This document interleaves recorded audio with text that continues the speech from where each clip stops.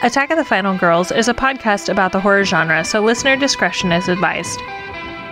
Please check the show notes for specific content warnings for this episode. And of course, beware of spoilers.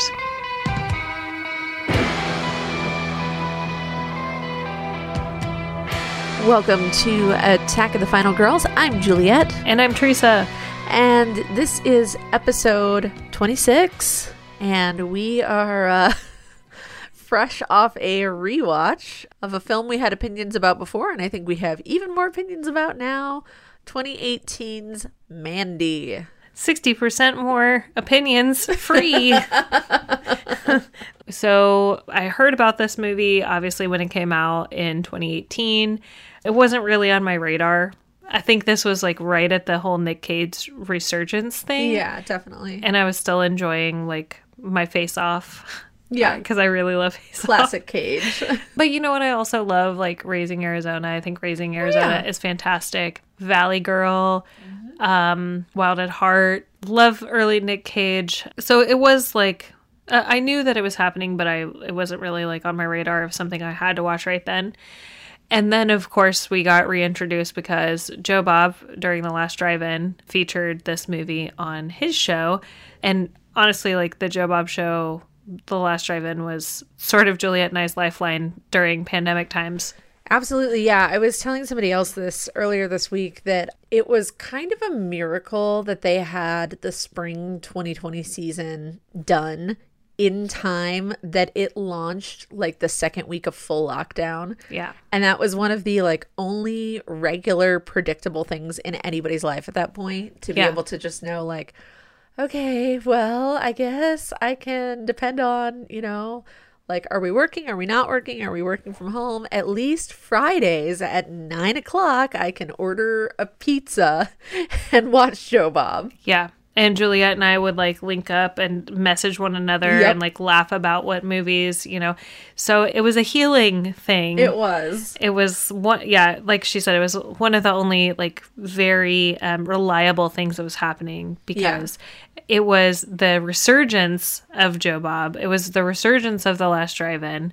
He had done some specials, but I think that was his first like full season back on Shudder. I think so, yeah. They did the marathons, yeah. And then they had done like a Halloween special and I think a prior Valentine's special, maybe? Or like Christmas. Something, yeah. Yeah, I think you're right. I think it was Christmas. And then it was like first full season. And honestly, it was sort of a trauma bonding thing. Yeah, There were tons of people that both trauma bonded over this and also like it was partly that and partly the nostalgia of seeing Monster Vision or, you know, anything that Joe Bob had done before. So, of course, when Joe Bob was like, all right, we're going to watch 2018's Mandy, we were like, okay, guess we're doing That's this. That's what we're watching.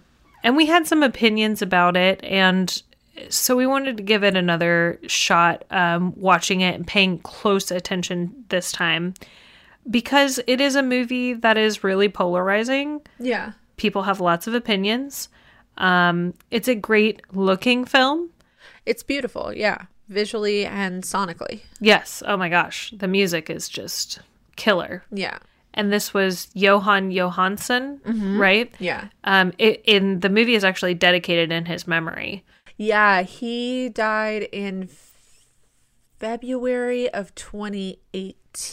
So he had already scored the film, but by the time it was released, he was already deceased. So it was a posthumous release for him. It was, I think, one of the last 2 films that he scored. Wow.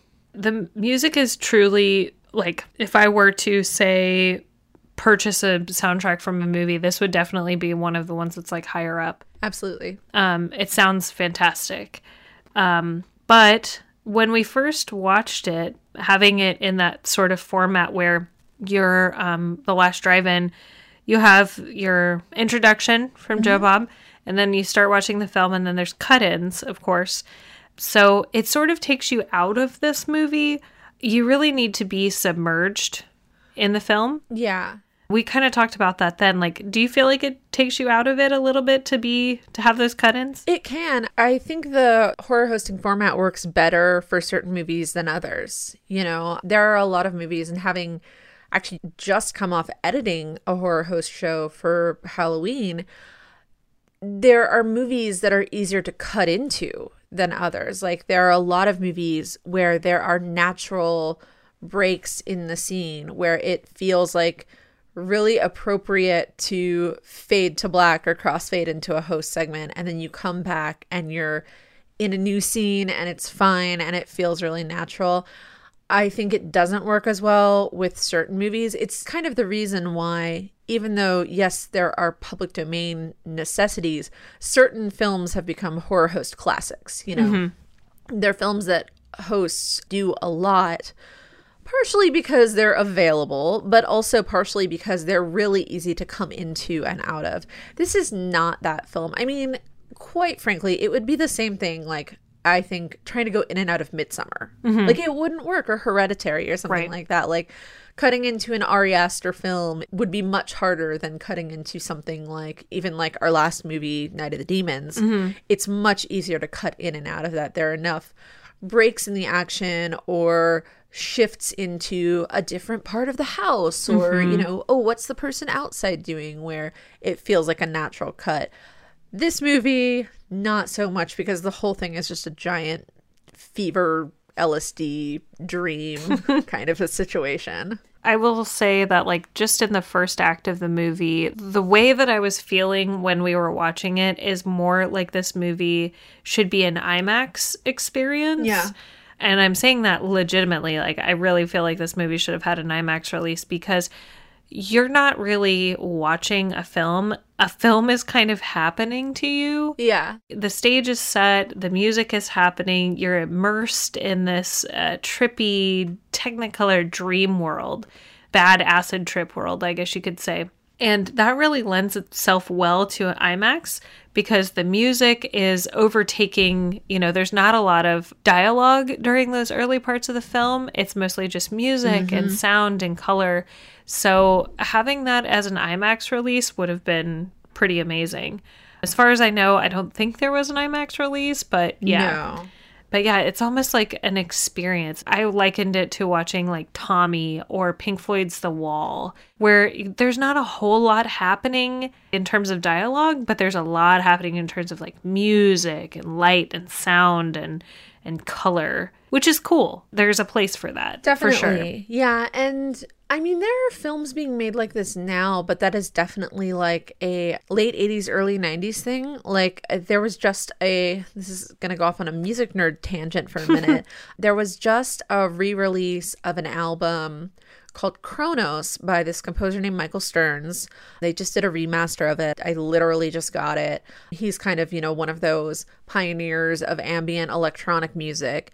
And he did a score for this film Kronos, which was an IMAX film. And it's very much like what you're describing, where it was designed to be a fully immersive, like, sonic and visual experience, not necessarily a linear story. Right. You know? And I feel like this movie definitely nods to that, both intentionally and perhaps unintentionally in some ways. Like, I think it's like simultaneously a good and a bad thing that this movie kind of has that vibe of those old, like, immersive IMAX movies. Right. If you can pay attention, and if you don't, you know, have to have it chopped up, it does a great job of transporting you to something different. I would definitely recommend, if you're going to watch this movie, turn up the sound, turn down the lights. I agree. And experience it in that way. Try not to have, you know, 30 other things happening at the same time. And it's not because you have to pay attention. It's not a movie where you're going to miss out on a lot if you skip a couple minutes. But it is a movie that I think, at least in terms of visually and like what you were saying sonically, it deserves to have your attention because it'll pull you down to that level, I think. But I really do love the soundtrack. For as many criticisms as I have of the story and how I feel at the end of the movie, I would say that those things are like the highlights for me of the movie. So just to quickly summarize, the movie is about Nick Cage plays Red Miller, who is in a relationship with Mandy Bloom, played by Andrea Riseborough, and Jeremiah Sand, played by Linus Roach, sees Mandy and decides that he must have her. and chaos ensues. Yes, chaos most definitely ensues. It was written and directed by Panos Cosmatos, and I have not seen his first movie, which was called Beyond the Black Rainbow, although he did work as a crew member on Tombstone, 1993's Tombstone, which his dad, George P. Cosmatos, did. But he did do a short for Guillermo del Toro's Cabinet of Curiosities most recently. The short film, or episode, I guess you could say, of the show is called The Viewing and stars Peter Weller and Eric Andre, and it feels very stylistically the same. So I think when we see more of his work in the future, it's going to be pretty similar. You're going to have very high saturation color, reds, purples, oranges. It's going to look like a disco video, lots of lens flare.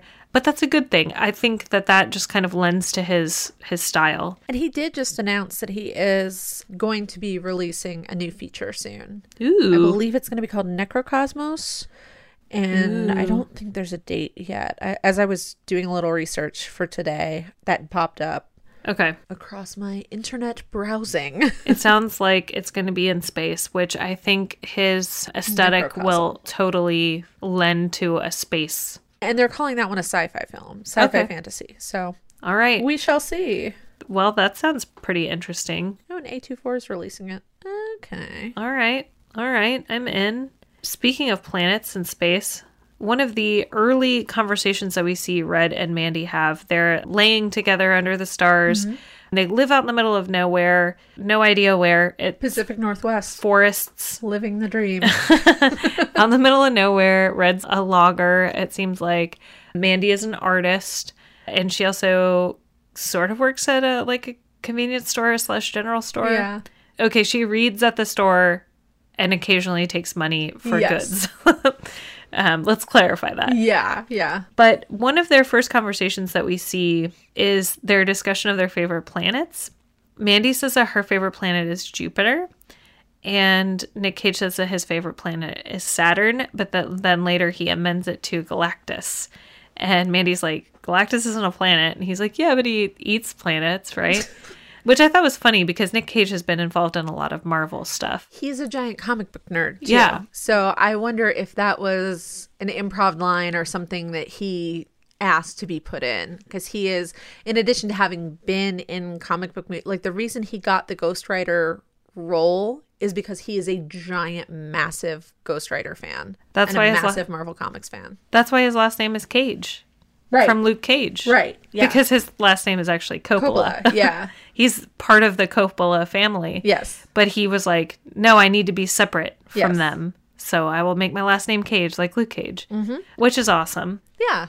It's respectable to want to separate yourself from a family that is as well known as the Coppolas, even though he's like tangentially, I think he's a cousin or something. Yeah, I think he's Sofia Coppola's cousin. Because I don't think he grew up like with the Coppola wealth. Right, I don't think so. That's the impression that I got. But he also was like, I don't want to go into a casting director and then give them my headshot with Coppola written on the bottom of it. Right. And then get profiled. Right. So he changed his name, which is cool. And he probably would not have been in the movies that he was in starting out, like Valley Girl or Raising Arizona. Coen Brothers didn't start getting gigantic, big name actors, They created a lot of big name actors. Definitely, yeah. The Saturn and Jupiter thing, though, do you think that their favorite planets have any significance to their character arc? Oh, you're asking the astrology nerd. Yeah. Yeah, I think so. Okay. Yeah, because Saturn is a planet that is often associated with grief and things that you're carrying and, sort of heaviness, which makes perfect sense for him, for his character journey. Whereas Jupiter is a planet that is associated with home and homemaking. It's also the largest planet and sometimes viewed as almost larger than life in certain regards. So yeah, I think there's something there for sure. I also have to wonder if there are some Roman mythology tie-ins.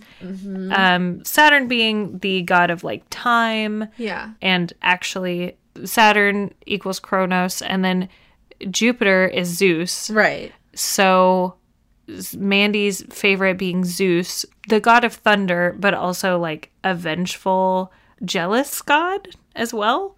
And then Saturn, the equivalent being Kronos and time. Knowing that he's a big space nerd, I have to wonder if Cosmatos didn't like bake in some astrology / mythology / it could be as banal as just those are their favorites because Saturn has rings and Jupiter's really big. Yeah. It totally could be, but I was like, planets, I wonder. Yeah. I had to wonder that. Speaking of symbology, what did you think about the dream that Mandy had of finding the dead fawn in the forest? I think it ties into the story she tells about the starlings as a child. There's definitely some trauma associated with her father and some cruelty of also watching something innocent be dead or dying. That then, both the starlings and the fawn, I think, are meant to foreshadow her, her experience, that she is in all of this an innocent, through and through, because she neither does anything to provoke her murder, nor does she do anything in retaliation, obviously, because she's dead. But you know what I mean? She neither provokes nor retaliates against the violence that is put upon her. Yeah. So I think it's some foreshadowing. I think it's also looking backward to her childhood. We're meant to see her, which quite frankly gets into some of the problematic stuff about her character. We are meant to see her as being an entirely innocent character to whom violence is done. The problem is that is like kind of her whole thing. Yeah. The Starling story and the violence that happens senselessly on the part of her father, who is the one who kills these starlings, really struck me this time. I think the first time I either missed this part or I was not paying close attention. But this kind of like rolls into the idea of like, what is this movie even about? Yeah. Because I read a couple of pieces of trivia that this movie is about the death of parents. I read that this movie is about age and youth. I read that this movie is about a love story and lost love. And then, Juliet, you read something totally else. Different. And then I read something that it's about toxic masculinity. It's got aspects of all of those things. It certainly does. Yes, it certainly touches on all of those things. But we should note that all of these are coming from the director. Yeah. Talking about not just like, oh, it's a movie about this and this and this. In different interviews, he's kind of said, oh, this movie is emphatically about this. Oh, this movie is emphatically about that.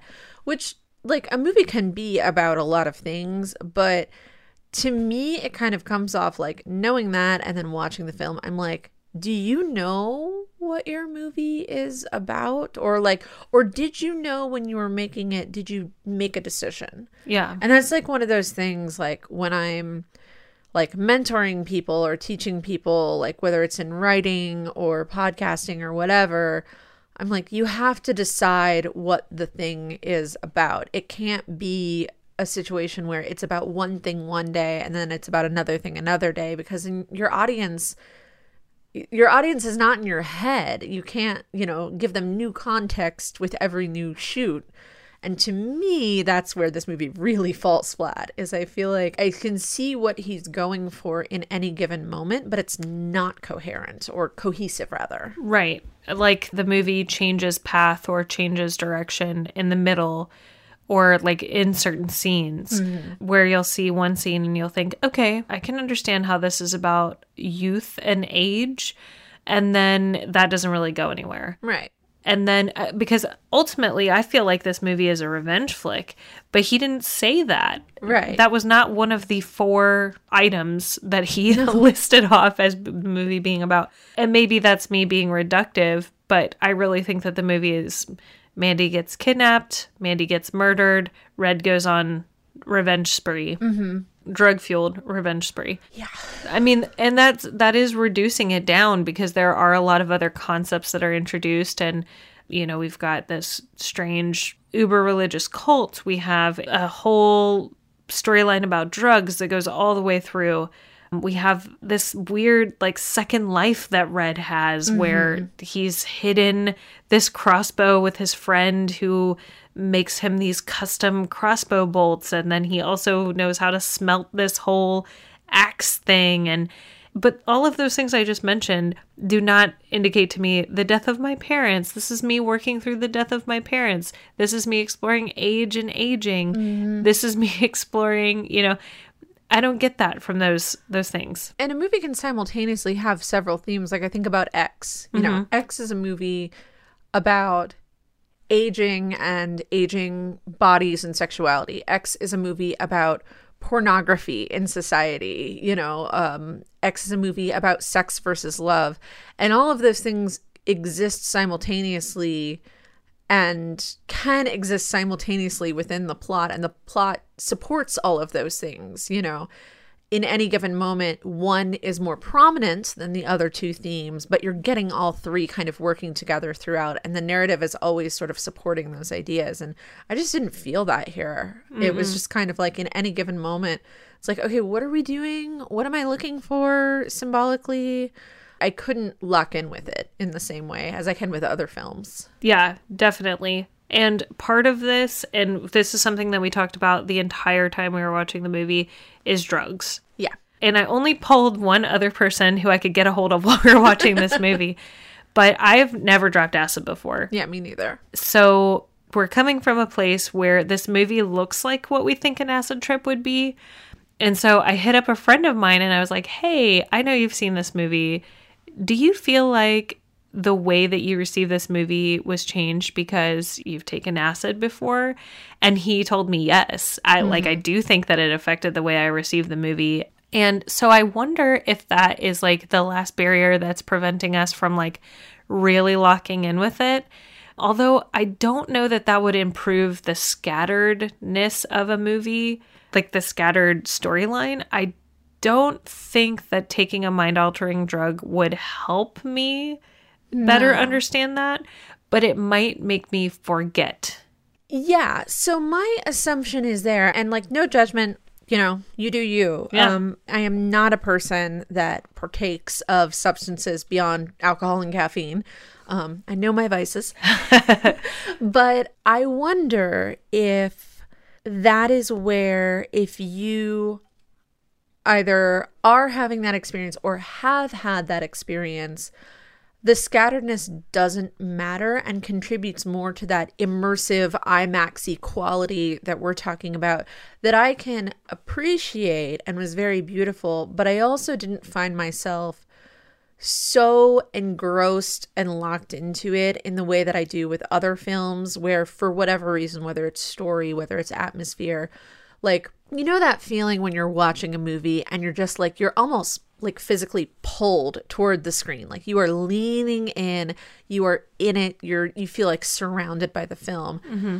I could never get there with this film, but I could see how if you have experience with psychedelics, you probably could. Yeah. Because of the way it's made, because of the visuals, because of the theming.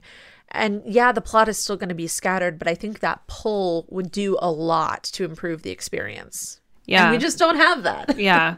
And drug use is a big theme in a lot of Cosmatos's work. So this movie, there's definitely LSD. Mm-hmm. There's maybe DMT usage in this. There's a gigantic wasp sting that Mandy gets that makes her go trippy. There's like this strange goop that Nick Cage puts on his tongue and he has like immediate visions. He also does big rails of cocaine in this movie. So there's like heavy drug use. And that short film that he did for Netflix, there is a scene in the viewing at the very beginning where there is a curated heroin experience that Peter Weller does, which Juliet mentioned when I had told her about this because she hasn't seen that. It's different when you're a Midwestern person, like lower middle class, who at one time lived in the opioid overdose capital of the United States. Like, it's tough to see a movie where drug use plays such a big role. Yeah, and it's drug use plays such a big role, and it's such a role of privilege, and more so the short film that you're talking about. But even in this, like, to have a film where drugs are not there's no consequence, you know, and drugs are freely available, and they're portrayed as weird and wild and trippy, but there's never the other side of it. It's just hard being from this area and seeing that, you know, having known many people who have been affected by the opioid epidemic, people who have lost their lives, people who are actively in recovery, or people who experienced incarceration because of simple things like, I hurt my back working my factory job or my construction job, and I got addicted to pills, and I was poor, and that led me down a path to incarceration. Like, it's just, I don't know. It's hard for me anymore to look at these sort of like glamorized, stylized portrayals of drug use, especially heroin, and not just feel the weight of the privilege there. And I get it. Movies are movies, but when you come from here, it's harder, I think. And also to see it done, like, some of the drug use is recreational. Yeah. But it's hard to watch a woman get forced to be drugged. Yes. Totally different vibe there. Absolutely. And the movie feels like an acid trip anyways. And I'm speaking from somebody who has never had an acid trip. So, you know, take that with a grain of salt. But also to see somebody forced to do it, to see somebody doing it in this sort of like icky feeling scene where it's like one of the demon bikers has just a face full of cocaine, and he's watching an old Ron Jeremy film, like porn, on the television, and you just have to sit there and watch it, and it feels gross. And then in the course of his murderous rampage, Nick Cage both does the weird DMT jelly stuff, and he also does this huge rail of coke, and that like fuels the rest of this journey for him, which is like totally blood soaked. So it doesn't even feel like a good relationship with drugs inside the movie. Right. It's not like, oh, we're doing drugs recreationally, I'm doing this hit of cocaine so that I'm going to talk to you, you know, a million miles a minute. No, it's like these harmful things are happening and drugs also exist at the same time. And it makes me feel even worse. Yeah. And some of that too, I think, probably for both of us, our perception is colored by the mass reception of this film, which is, and we talked about this a little bit with Idle Hands, but in general, like, I have a hard time, like, I don't love movies where drugs, like capital D drugs, is a character in the movie. Yeah. And I also I grow really tired of movies where kind of nonsensically we're just cheering for characters. Like, you have a really icky scene like that, and it feels really icky and uncomfortable. But what we're hearing from other people watching this movie is, wow, that was so badass, and it was so trippy and weird. And I'm like, what are you seeing that I'm not seeing? Because I just felt really gross and uncomfortable. Yeah. I don't know. And more often than not, like, that's my response to the scenes is I'm like, okay. And I find it hard to square sometimes when I hear people that are just like, especially about this movie, they're like, oh man, like Nick Cage, blood-soaked drug cocaine. And I'm just like, okay. Yeah. Okay. Like, if you watch the last act of this film, which is just called Mandy, if you watch the last act of this film without the rest of the movie, the other two acts, you might not feel that way. You might not have felt that, because there are icky scenes, but if you didn't have the context of the first two, the third act might actually be cooler to watch, because if all you knew was that somebody's going on a rampage. Yeah. Okay, cool. Yeah. And during the course of that rampage, you might have to chug, you know, a handle of vodka. You might have to do some cocaine. Okay, cool. We're doing that. But with the additional context of those first two acts, it makes the third act feel worse. Yeah, it really does. That's something I want to talk about, but I feel like I'm going to go on a rampage myself with that. So before we talk about that, I want to talk about what you mentioned last time about how you feel like this movie might have been partially inspired, or at least is parallel to a local filmmaker. Yes. So one of the things that really stuck out to me when we did watch this on the last drive and the first time we watched it, And part of this is that I had just rewatched this film, also on the last drive-in, is the similarities between the third act of Mandy and the film Deadbeat at Dawn, which was directed by Jim Van Bebber and filmed here in Dayton, Ohio. The premise is very similar. You know, in Deadbeat at Dawn, it is a gang member who's trying to retire and kind of just quietly live his life with his girlfriend, and then she is murdered by a rival gang, and he goes on a rampage to get his revenge. And so I was like, wow, this has a parallel to Deadbeat at Dawn. And then the second act has a parallel to Jim Van Bebber's Manson family film, which is a very, you know, there have been many movies that cover the Manson family. This one is very, very trippy and very weird. You kind of, same thing, have to be in like the right headspace to watch it. But I really wonder if the director of Mandy watched some of those early Van Bebber films and found, you know, either conscious or unconscious inspiration in them, because there are some distinct parallels. And granted, these are not earth-shattering new tropes. These are, you know, very common story elements. But the direct parallel between those films, it feels like there's something there, to me, at least. Yeah, and, you know, visually, very, very different. Jim Van Bebber has a tendency to be very gritty, both by way of time, you know, making movies in the late 70s and early 80s on a shoestring budget. You're going to have some gritty-looking film. He was so young when he made Deadbeat at Dawn. Right. He might have still been a film student at that point, or he was fresh out of film school. Like, you look at the credits of that film, and it was all of his film school companions that were involved in it. And that's how you get free labor. Yep. Is the film school way. Yeah. So stylistically very different, but like the main storyline of the film like runs so closely parallel. Yeah. And of course, revenge films, this happen a lot. A revenge film, like somebody breaking out of a gross situation and, you know. I mean, look at the popularity of John Wick. Right. Exactly. John Wick, also very similar. Yeah. I mean, John Wick is like the fancy action version of Deadbeat at Dawn. It is cool to see potential inspiration from one to another, especially for something that's kind of local to us.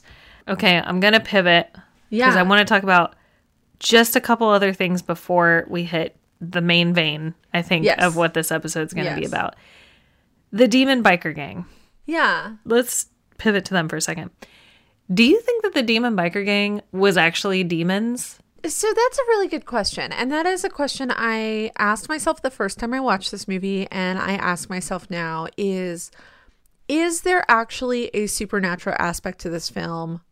Or is anything that we think is supernatural both and or either or a product of drugs and or the sort of fantasy world that Mandy has, I don't want to say created for herself, because she's a very, from what we can tell, we'll get to that in a minute, she is a fairly grounded character who uses fantasy in a normal, healthy way. She is an artist. She likes to read fantasy novels. I don't know, because even watching it this time, I was like, kind of looking for that. I was like, is there actually something supernatural at all here? Or is it all grounded in a very effed up reality where the fantasy elements are only coming from the characters' heads, aided by substance or grief or both? Right. So this movie is interesting in that it's told from sort of a third-person omniscient point of view, but we almost have to question as to whether or not a third-person omniscient is an unreliable storyteller. Yeah. Which is confusing and also challenging, and it's cool. I like, you know, I do love a challenging film. I really do. But in this particular instance, there are the demon bikers, which honestly, in terms of plot, like, you don't even really need them. Right. But the only times that we see the demon bikers are the cult gang. They see them as they kind of enter their area or wherever they are. And then we see them again when Red starts to go on his blood-soaked rampage. But both of those times we're with unreliable viewers because the cult is like pretty much all the time on drugs. Yeah. I want to say, just based off of the way that they act. And then we know that Nick Cage is both struggling with an intense amount of grief. We're not sure whether or not he was drugged by the cult. Right. Because Mandy definitely was. He could have been. They tied him up and basically left him for dead. He could have been drugged, but we definitely know that he drinks a lot of vodka. Mm-hmm. And then he also takes drugs. So it could be that these bikers are simply bikers who are wearing scary masks, or it could be that they're actually demons. And we can never know one way or the other. The other thing that makes me think that potentially there's some supernatural stuff is that wasp that the mother character had, definitely not real life. Mm-hmm. It's like huge. It's like 6-inch wasp that stings Mandy. And then that's like another additional psychedelic drug, or not psychedelic, but like mind altering drug that they administer to Mandy. She definitely gets the LSD to the eye, and then she gets stung by a wasp. I have no idea. I can't decide. I feel like nothing that the omniscient, third person omniscient tells you is real. So I'm just like, well, I guess they're whatever. You know what would have been really fun? And this is so twisted. What would be really fun? I think it would have been fun rather than the ending that we got, the car ending. Mm-hmm. It would have been really great if the ending, it's finally revealed that he killed her and it was all drug mania. That none of that actually happened, and that he either intentionally or accidentally killed her, and that was all his psychology and his trauma creating this scenario. Wow. I would have loved this movie so much more if that were the case. That's super twisted, I realize. And it would have taken twisted endings. It would have taken very little to like do that. Yeah, because you could have had that entire movie, and then you have the ending of the two of them like in the car, and then just a little bit of extra. Yeah, you could have had. It needed like a scene, and that was it, a tiny scene. Yeah, I feel like that probably would have been really satisfying. Mm-hmm. Because as it stands, the movie is just basically like senseless violence. And like, not to say that there's not a place for revenge, because there is a place for a revenge film. And we're definitely going to talk about some other revenge films that were not as well received. But I don't know that revenge for revenge's sake is what we need to see in a film. Basically, I'll just put it out there. By the end of this film, what character growth do we see in Red? Exactly. What was the revenge for? Mm-hmm. Is he going to build a better life? Is he going to, try and start over? Does he have to? No. But what you like to see in a revenge film is growth, a difference in the character towards the end. By the end of this movie, he's just covered in blood and like coked out of his mind. Yeah. Is that a satisfying ending? Yeah, I was not satisfied with the ending. Yeah. And I think that's why I leaned toward like, oh, it was all in his head, because then I could justify the violence of it as him trying to work it out in his head, him trying to grapple with his own trauma, him trying to almost have psychological revenge on himself, as opposed to, we just kind of leave him utterly broken. And I get it if we are taking this as this is a movie about grief, which it tries to be, I guess. That's very real. Mm-hmm. That there are points where in the grieving process you're just broken, and that's okay. But as a film, it's not satisfying or comforting or relatable to me, at least. Mm-hmm. I understand that when you're grieving, sometimes you're just in these moments of being in the depth of sorrow and anger and confusion. But I wasn't able to relate that to my experience with the character, mm-hmm. I guess is what I'm saying. So to me, that wasn't, again, I keep saying this over and over with this movie, like I get what they were going for conceptually, but I never felt that affinity to it. Yes. Like I understand it intellectually, but it didn't do anything for me emotionally. And that's, to me, what a film is supposed to do. Like feel anything. Yeah, exactly. Like I didn't feel angry when I was done. I didn't mm-hmm. feel like, I don't feel confused even. I just feel nothing. Yeah. I'm just like, well, that's a thing we watched and it was pretty and I liked the music. if we could just get those like really cool sky shots over the score for 2 hours, I would like zone out to that for a little bit, you know? Yeah. Like, yeah, I would have a really enjoyable experience with that. Just project that onto your ceiling while you fall asleep. Oh, that'd be nice. Yeah. So we're going to hit this vein. Okay, let's do it. All right. So one of the things that Cosmatos said this movie was about is toxic masculinity. And when I hear that a movie is about toxic masculinity, I wonder, is it challenging toxic masculinity? Is it showing toxic masculinity? Like, how are we interacting with that? Mm-hmm. And I honestly still don't know, even after having literally just finished this movie, I still don't know what I'm supposed to feel in terms of the relationship from this movie to toxic masculinity. And that is because the women characters in this movie are so one-dimensional. Mm-hmm. It's almost like this movie is participating in toxic masculinity. Yeah. Yes. Like, it doesn't feel like a challenge when all of your female characters are paper thin. The movie is literally called Mandy. Mm-hmm. And Mandy is almost a non-character. Yeah. I mean, you mentioned that while we were watching, like, Mandy only serves to catalyze Red's revenge. I mean, let's be real here, you know, to use a common fandom term, she gets fridged, you know, and her whole purpose is, you know, she exists to die so that Nick Cage can do a bunch of drugs and get all bloody. Yeah. You know, and the other women in the film, there are 2 other women in the film, and they are both there to serve Jeremiah. Mm-hmm. And one of them barely speaks. Yeah. And the other one has the potential to be very interesting because she's kind of creepy, but she dies pretty quickly when the revenge starts. And her one speech that's longer than 5 seconds is all about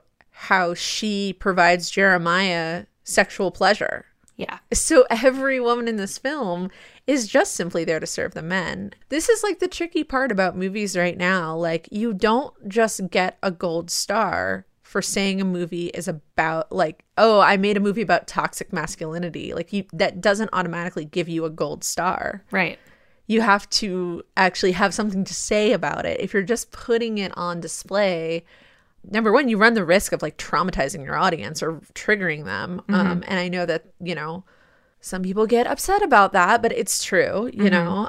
This movie, not so much, but I have seen other movies where I'm like, damn, you know, like movies. Wish I would have known. Yeah, I wish I would have known going in, you know, movies that deal with sexual assault and things like that, where it's like, Jesus, you know. Did you think about any of the women and femme people in your audience and how this might affect them, or were you only thinking about a male audience member? Mm-hmm.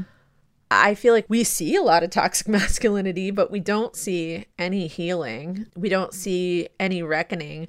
The one like shred that got me like somewhat interested is that the kind of bathroom freak out scene. Oh yeah. Let's talk about that. Yeah. But I have opinions about that too. Mm-hmm.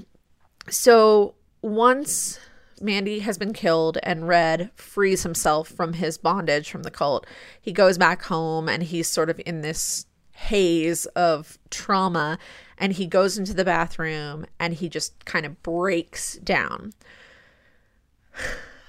Again, like, some of the problem with the reception of this film is that I heard so much about this scene going into this movie, and everyone was like, Nick Cage was over the top. Like, you always hear it phrased as over the top. Mm-hmm.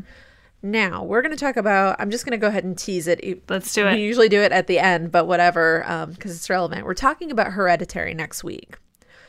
Toni Collette's grieving scene in Hereditary is also very famous. It's beautiful, quite frankly, and we'll get into it more next week. These are both big, visceral displays of grief. Toni Collette, rightly so, everyone was like, she should win an award for that scene alone, and I agree. Nick Cage, it was hilarious. It was over the top. And I'm like, what does that say about how we, using the gender binary here for a second, how we gender grief? That it is, yes, shocking and visceral, but acceptable to watch a woman and a mother grieve, showing heavy emotion, physical, mental, the whole thing over her dead child.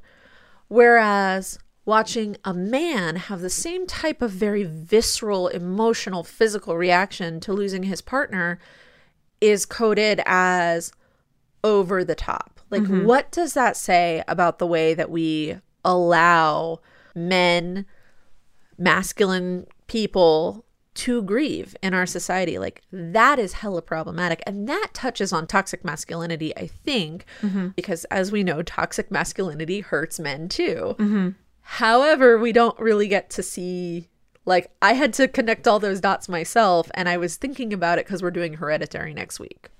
Yeah. I think the average viewer isn't gonna necessarily make all those ties. Yeah, for sure. And I mentioned when we were watching that particular scene that I thought it was very raw, and I thought it was a really good display by Nick Cage. He's screaming, he's crying, he's kind of going from these one extreme to the other. He's screaming in anger, he's weeping and crying, and then he goes back to screaming. He's chugging a vodka that was hidden in the bathroom for some reason. He's in his underwear, so he's like in a vulnerable state. And he is just doing something very real, which is he's not in control of his emotions temporarily. Yeah. And that's when he decides, like when we see him first start gearing up towards, this revenge arc that he's going to take. But yeah, I didn't really find anything about it funny. No. Especially considering the seriousness and the pain of watching somebody you love die right in front of you, especially because you can't move, you can't do anything about it, you can't help them. And he has the scene too where he is touching her ashes, Mandy gets burned alive in front of him, and basically all of the cult members laugh while they're doing it. And so he has this very real moment of grief, and then immediately after the grief, it's like, all right, cool. Now we're going to go into this bloody, like revenge-filled act of the movie where we don't see any growth. We don't get any additional information on Mandy. We just have these fantasies that Red is having about her, these cartoon, memories and visions that he's having of her, but really no resolution. Yeah. There's also this scene where Red goes to visit Bill Duke's character, Carruthers, and we get this strange, like, tiny amount of backstory where apparently Red was a badass in a former life and had a crossbow for some reason, but they don't ever really flesh that out. So it's unsatisfying as background information, but also, how are we going to give Red's character the care to have enough of a background of like 5 minutes where he goes to talk to this guy? But Mandy, all we know about her is that she's an artist and that she reads sci-fi books from the late 70s and early 80s. And that her father was somehow violent, maybe abusive, maybe not. And I felt like even that was a very kind of paint by numbers, oh, she's a woman who experienced some kind of trauma at the hands of her father. Yeah. Okay. So we can't make her otherwise interesting. Yeah. Like, all we know is that she is a damsel in distress, and she has been at least one other time in her life, and that she reads and draws, and that's it. And then she becomes this ethereal goddess, like unattainable.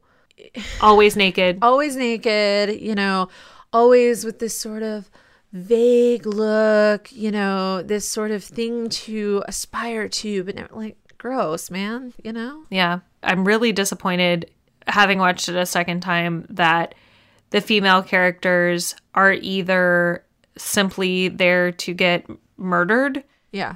Or are there as vessels of sexual desire for Jeremiah. Yeah. Or both. Yeah. Or both. Yeah. Because, I mean, honestly, Mandy is sexually assaulted prior to being murdered. And the reason, ostensibly the reason for her murder, is because she was sexually assaulted. She's kidnapped, she's drugged by Mother and the other woman, and I don't even know her name, honestly. I don't know if she had a name. Who even knows? Mother drugs Mandy, and then Mandy is forced to sit and listen to Jeremiah kind of proselytize to her about God and how he is imbued with the Holy Spirit and things like that. And then finally he disrobes and is naked in front of her.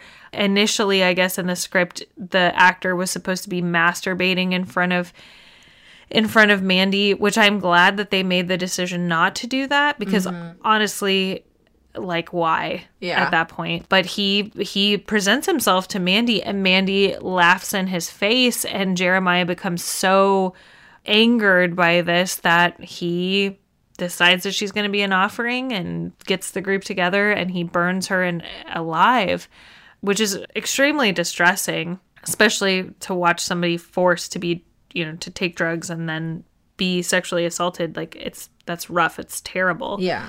But then to never have any further, like, that's the end of her story. And then we just have Red take over. And so confronting the toxic masculinity, I could understand. You're confronting Jeremiah. You're ending that cycle of toxic masculinity. But dumping more toxic masculinity on top of that is not the way that you solve it. It's like saying two wrongs don't make a right. Like, yeah, this is another instance. Just pouring more toxic masculinity, having a guy tear through a bunch of people and kill your wife's killer. Sure, that can be refreshing and satisfying to see that, but to never see anything else, it's just, I don't know, it's just not satisfying. Yeah. You have that moment where he does spare the younger woman cult member, again, whose name was apparently so forgettable that I don't remember it. That tells you how fleshed out of a character she was. But even that is presented more as Red showing a moment of compassion in his rampage. Not Red understanding that while this woman did participate, she is very much a victim of Jeremiah herself. Not recognizing that, like Mandy, she is a victim, etc. It's just like this brief moment of compassion, and then he beheads the other woman. Yeah. There's not a lot of understanding there at all. And it doesn't make a lot of sense to the way that mercy is dished out. Yeah. It doesn't make a lot of sense. But another thing that we talked about while we were watching this movie is the way that men are allowed to enact, or male masculine presenting people are allowed to enact revenge versus the way that femme presenting people are allowed to enact revenge. Yes. So I wanted to get into that a little bit too. I mean, obviously, based off of all of the things that we've just talked about, in this movie, Red enacts his revenge by literally, he forges an axe, like a metal axe, to go and chop people's heads off. It is specifically designed to stab people and chop heads, and he also gets into a chainsaw fight later. Where did he get the mold for that forge, by the way? How does he know how to do any of that? How does he know the mix for the metal? Yeah. Where did he find a place to, hot enough to be able to do that? Yeah. We have no idea. Yeah, that's... We get these little teases that maybe his life was a lot different pre Mandy, but like, who even knows? Like, is that even real? Yeah, exactly. So there's that. Yeah. Anyway. Yeah. But he is allowed to enact revenge in a way that involves him literally slaughtering everybody. Yeah. But then, I asked Juliet, can you think of a movie where there's a femme presenting person who's enacting revenge, and the movie also being directed by a femme presenting person? And we came up with one, and it's Promising Young Woman. And the ways that I heard people react to Promising Young Woman versus the ways that I heard people react to Mandy. There is such a clash there of how we say femme presenting people are allowed to enact their revenge. So Promising Young Woman, Juliet and I both really love that movie. Yes. Yeah. Emerald Fennell did an insanely good job. But all I heard was, well, it's the best use of your time after your friend and having such a terrible thing happen to her and then taking her own life because of it is the best thing that you could do to, you know, sandbag your way through life and then ruin all of these other people's lives and then get yourself killed in the process. Shouldn't you be living your best life? Yeah. Or like go on to, you know, become a doctor in spite of all of these people and live for her and all that stuff. And then this movie, we're like, yeah, this dude, like, oh, he went and killed a whole bunch of demon bikers and a whole bunch of cult members and he squished Jeremiah's head and his eyeballs popped out. And it was sweet. Yeah, exactly. Yeah. So femme-presenting people need to go on to live their best life they and need just to be useful. And just be quiet and, you know. Quiet and useful. And not cause any people discomfort. Mm-hmm. But masculine-presenting people can literally forge axes and chop off heads. Yeah.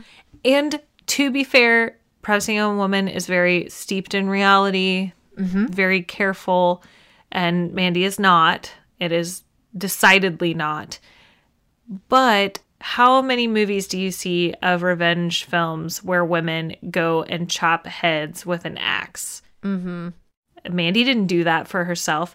Like, this is a fantasy world that we're building. And it would have been so dope if Mandy had come back from the dead with her hell axe. That'd be sweet. Oh my God. And she chopped the heads. Yeah. Mandy doesn't need Red to come in and chop the heads for her because this is a fantasy world that we're living in. Oh, now instead of Red killing her, now I want the movie to be Mandy rises from the ashes like a badass phoenix and gets her own revenge for herself. Or what if Red still goes on the revenge thing, but it's because he needs to get blood to resurrect her, and then she does bad all by herself? Yeah, like he gets all the blood and then she gets to be the one to kill Jeremiah. Yes. I would like that. Yeah, that should happen. The whole male savior complex thing. I'm so tired of it. Yeah. And I don't think that Cosmatos, I don't think he saw that in the film when he made it. It doesn't seem to me like this movie was intentionally violent towards women, with the exception of like the actual literal violence. I don't think that it was an intentionally derivative of that. Based off of the care that went into the imagery, the care that went into the music, I don't think so. But I think that this movie is derivative of the way that we are uncaring towards women in cinema, towards femme people in cinema. Yeah. Especially from a male director. Yeah. And it's not direct, it's not purposeful. It's just a byproduct of the media that we steep ourselves in. And the way that news and television shows and movies in general treat femme people and how they are supposed to act, you know, quote unquote, supposed to act or not supposed to act. Yep. And we just sat here and came up with two ways where this movie could be totally femme forward and really badass and super cool. But we didn't get those things. We got a pretty cool, bloody revenge arc in the third act, muddied and diluted by the first two acts that do not do it any favors. Yeah. Yeah. I mean, this is just an example of the patriarchy at work and being ingrained in all of us, you know, on almost cellular levels. You know, it's as with so many other systems of oppression, it's a system we are all born into and participate in explicitly and implicitly. Yeah. And I don't think there was malice on the part of the director in this at all. I just think it was, it's as you say, it's a lack of care. And it's just a narrow way of thinking that we are all guilty of at different points of just thinking like, yeah, I'm making this badass story and not pulling back and saying, what are my women characters doing? What are my characters of color doing? Are all my characters able-bodied? You know, all of these little things that we just have to start thinking about more and being a little more intentional about.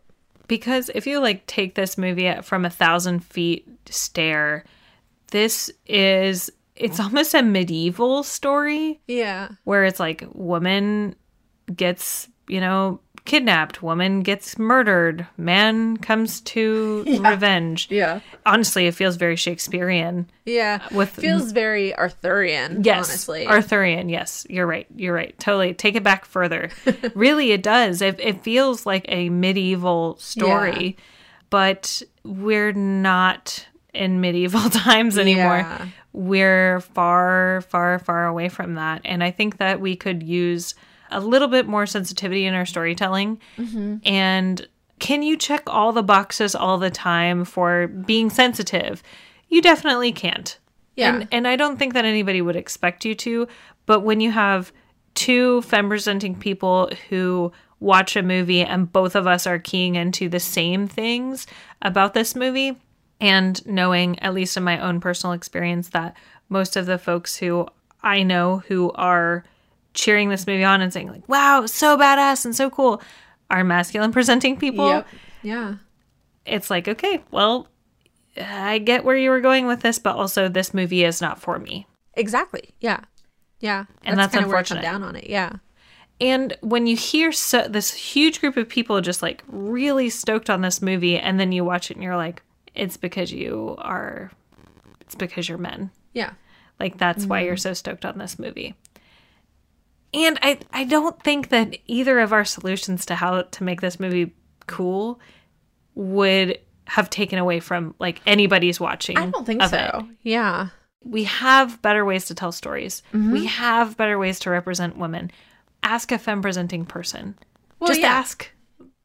Well, and that boils down to, if you have a writer's room, who's in your writer's room? If you are writing a script solo, who's reading it? Who's editing it? Who, are you doing things like having second readers, having people, and this is an emerging thing in both the literary industry and the film industry, but there are really awesome, well-trained professionals who you can pay, and they will read your script or your book or your thing and help you think through where you might have gaps, just like this. Like, hey, it's not to say that your story is wrong, but did you realize, because you were in it when you were writing it, that your women are one-dimensional, or you're lacking this, or this character is such a stereotype. Like, stuff like that only makes your story better, in my opinion. Yeah. Yeah. It can never hurt, because even if you decide to not take any of their advice, at least you've done that. Right. And I don't think that it ever hurts. Exactly. To ask for a second opinion. So yeah, like, all in all, I'm glad that I rewatched it. I'm glad that I paid attention this time. Yeah, me too. I might buy the soundtrack. Like, it's good enough that I really, really, really enjoyed the soundtrack so much that I might actually buy it. His other stuff's amazing too. Yeah, and I might, like, check it out. And I will also, after having watched the viewing on Netflix by Panos Cosmatos, I will be watching his other stuff. Yeah. I will continue to watch this director. Mm-hmm. This movie is not enough for me to be like, yeah, I'm never going to watch that ever again. Definitely not. Yeah. I don't think I need to watch this specific movie again in a very long time. Maybe after he's made a few more films, I might want to watch it in context to kind of see his journey as a filmmaker. But I do want to see... I was actually excited to see that he announced another feature because I do want to see what he can do, because he's very, very competent visually, and he's very, very competent about partnering with the right people to get a score to evoke, a mood. So I think if he can get the storytelling more in line, he could do great things. And I hope that he does, honestly. I want to be clear that when we criticize a film like this, if it's a director who's still working, like, we want to see them succeed ultimately. Yeah, for sure. Definitely never want to, tank somebody's. Yeah. I also never want to, like, yuck anybody's yum, like, sure. If you're really into revenge films, like, this is probably the movie for you. And maybe you won't think so hard about, Yeah, and truly, that is another thing. Like, if you're able to lock into this movie and just have a good time, great. Like, have a good time. Please enjoy your viewing experience. I think you and I, even if we weren't doing this for a podcast, we tend to go more analytical in our viewing. Yeah. I have certain movies where I can check my brain at the door, but a lot is horror, especially. I am really watching it with more of a critical mindset because I see so much potential in the genre that I really want to watch things and see what people are doing. So, but if that's not your experience of horror or a film and you just watch stuff to have a good time, go for it. Yeah. And like, I also respect this movie a lot because it kind of marked a resurgence of Nick Cage getting like leading roles in not direct to streaming stuff or like stuff that didn't get a theater release at all. After this movie, he was a voice in Spider-Man, Into the Spider-Verse. He did Color Out of Space, which is another Shudder exclusive. He did Pig, which was a huge critical success for him. Prisoners of the Ghostland, which is weird, another Shudder exclusive. Willy's Wonderland, Unbearable Weight of Massive Talent. So this is like marking his resurgence. So I do respect this movie for helping Nick Cage to kind of like both come back and also be taken seriously in horror. Yeah, definitely. And like what you said before, I love the genre and there's such potential in it and I want people to take it seriously. Yeah. And understand that the genre horror is just like so big. It's such a big genre. You have revenge horror, you have, you know, what have you. So I wish that there was a little bit more care in this one with the handling of female characters, and then I probably would have been like chef's kiss. Yeah, agreed. So next time, we already told you what's happening next time, but let me just reiterate. Next episode is actually our birthday. It's our 1-year anniversary as a podcast. Woot woot. I'm gonna make a cake or something. Yeah, or just cheese. We tend to celebrate. That's true. I'll make cheese and have grapes. That's easier. Just slice some cheese. Not make cheese. I will put the cheese out. There you go. I'm not gonna be making any cheese. Let me just clarify. I can't make cheese. I don't know how. But yeah, it's our birthday. Yeah, it's our birthday. And we decided that we would do another Ari Aster film. This is going to be another second watch for both of us. Another one that we were really eager to revisit and are really excited to see what the rewatchability factor is of a film that had such an impact in the theater. There were so many moments in the theater that was such a memorable viewing experience for both of us. Yes. And so knowing all of the things, we want to go back and watch it again and see how it does for us when we go in knowing the middle and the end, quite frankly. Yes. So we're going to be doing Hereditary next time. I'm so excited because although it's not the first time I thought about a podcast, it's probably the first time I ever thought about like actually critically thinking about horror and how I can relate to other people in that way. Also, similarly to how you had a major life event happen to you before watching Midsommar. That's right. I had a major life event happen to me before watching Hereditary, and it really messed me up while I was watching this movie. And I say that like messed me up, but I want to emphasize that it was in the best way. Like it made the movie hit me so hard that I think I don't remember parts of that movie because it hit me. The impact was so intense. So I'm going to watch this movie again, knowing how it ends and knowing the middle of it, not remembering some parts of it. Oh, fun. Okay. Like, I don't remember all of the Toni Collette grief scene. Oh, wow. Because I was struggling through that part. So I am extremely excited to do this for our 1-year anniversary. I don't think that there is a better movie for us to do for our birthday. Yeah, I agree. It's going to be fun. I'm excited. Yeah. Also, we teased this a couple episodes ago, but we're starting a Patreon, y'all. Yeah, we are. So it's taken us a little while.